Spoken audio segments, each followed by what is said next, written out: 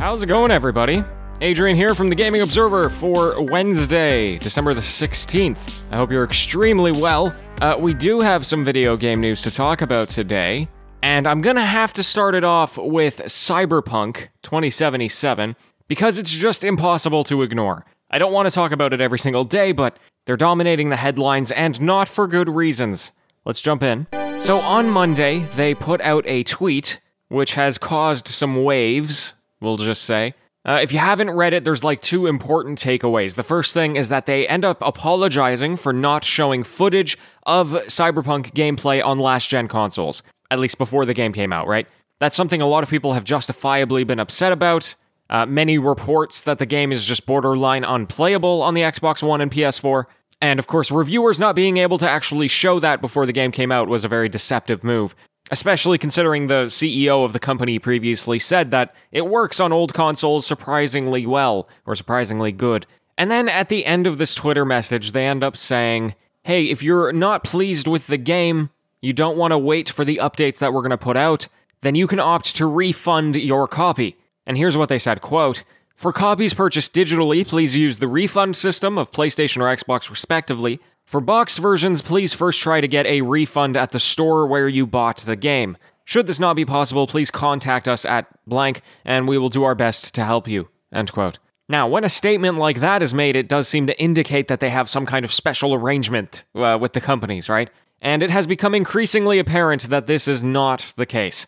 Many people are having issues actually refunding the game. So much so that it was brought up at a recent emergency investor call where the company called the situation a big misconception of expectations, basically walking back on a lot of things. And even more, in the call, they said that the company is, quote, not encouraging gamers to return the game, end quote, when that is exactly what they did in the tweet. So this is a complicated mess. I'm sure the developers are doing their best to rectify the situation, but for what may be one of the best-selling launches of all time, this really is a PR nightmare. That being said, if you have the game, I really do hope you're enjoying it. And best of luck to you if you're on an older console. Very quickly, we've got a few things here from the developers of Spelunky 2. So if you are playing on PC, then 4-player online co-op is now available. It's been available on the PlayStation for, well, actually, since it launched. And just keep in mind it is still technically in a public beta, so you have to jump through some hoops to make it work. Check the blog post that they made for any help you might need on that. They also have a number of online features that are planned for the future as well. So they've got crossplay coming between the platforms. That'll come in the first half of 2021. They're also eventually adding a competitive arena mode where you can fight each other. Again, if you're invested in that game, check out the blog post. They get into the nitty-gritty. And the game is also heading to the Nintendo Switch. More on that right now. Nintendo had an Indie World Showcase today, which was basically a 15-minute live stream saying, hey, a bunch of indie games are coming to the Switch. So as mentioned, Spelunky 2 is going to be there next summer, as well as the first Spelunky. And then the other big game is Among Us, which is now going to be on the Switch as well, available for $5, same as Steam. And that's a great idea for them, right? Hopefully it's going to bring even more exposure to that game, if it needs it. And then otherwise, there was just a whole bunch of games that they went over. Calico, Grindstone, Super Meat Boy Forever, Fist of Fluffs. I thought that was a fun name. None of them with any set release dates. So they basically said they're coming when they're coming. Okay, so if you didn't know, the PC version of the Xbox Game Pass was set to receive EA's subscription service today, EA Play. It's already been available on the console version for a while. This time it was heading to PC. And in a last-minute decision, it was supposed to come out today. They then pushed it to 2021. Now, obviously, this isn't a huge deal. There's still tons of games available on the Game Pass. But they must have hit like a really major unexpected roadblock because the announcement post even said, hey, we sat down to write this blog post today announcing the new feature, and instead we're delaying it. So there you go. If you have the Game Pass and you were eagerly anticipating Dragon Age or Mass Effect or anything like that, you're going to have to wait just a little bit longer. Anyway, folks, there you have it. That's the full day of news for you. I think things are slowing down a little bit as we get to the holiday season. I guess it's next week now, which is pretty wild to think about. So I'll keep you up to date with everything that happens, but don't be surprised if the shows over the next couple of weeks are a little bit shorter. Thank you so much for tuning in. I'll be back tomorrow, and until then, happy gaming, everyone.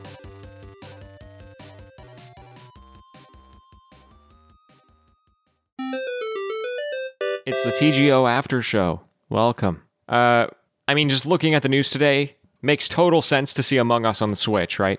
I bet they would have loved to have already been there when this whole thing took off. That probably would have been a big deal for them. But I guess better late than never in that case, right?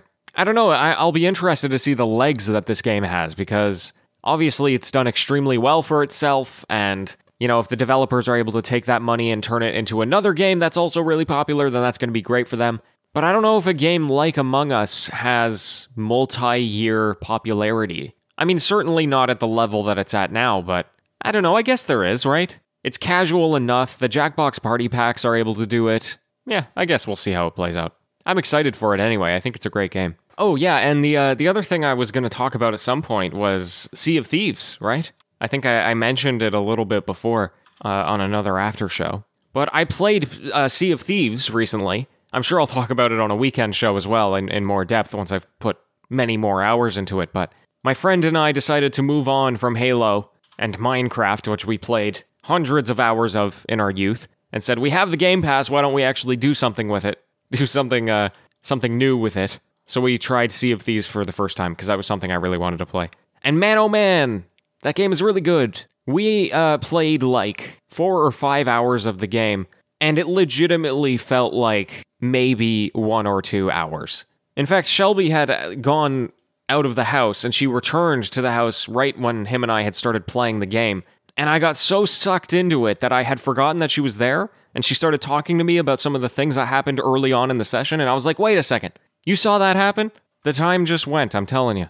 If you've got a friend and you haven't played Sea of Thieves, and you like ridiculous pirates, it really is quite the experience. What I really love about it is they don't hold your hand through anything. Like, I feel like a lot of these games are just like, well, right? Like, you get a quest. That quest is clearly located on a map. You go to the map, you kill the bad guy, and then you return the quest. It has the same basic core gameplay loop, but they make you figure it all out yourself. Sometimes they're like, hey, here's what the island looks like. Go get the X marks the spot. And you're like, well, what the heck, which island is this? So you have to go over to your map, and you have to search the entire map in order to find the island that you need to visit. And the only thing that you have to go off of is what the island looks like. They're not telling you where it is. Similarly with the boat, like, you don't just press a button and you can dock your boat at a pier or anything like that. If you don't raise your sails at the right time, or if you don't turn your boat early enough in the water, you will crash.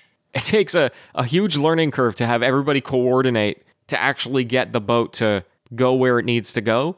And again, there's no hand-holding. You just need to communicate as if you were a pirate on a ship. I have a lot of respect for that concept. It has been just an absolute blast.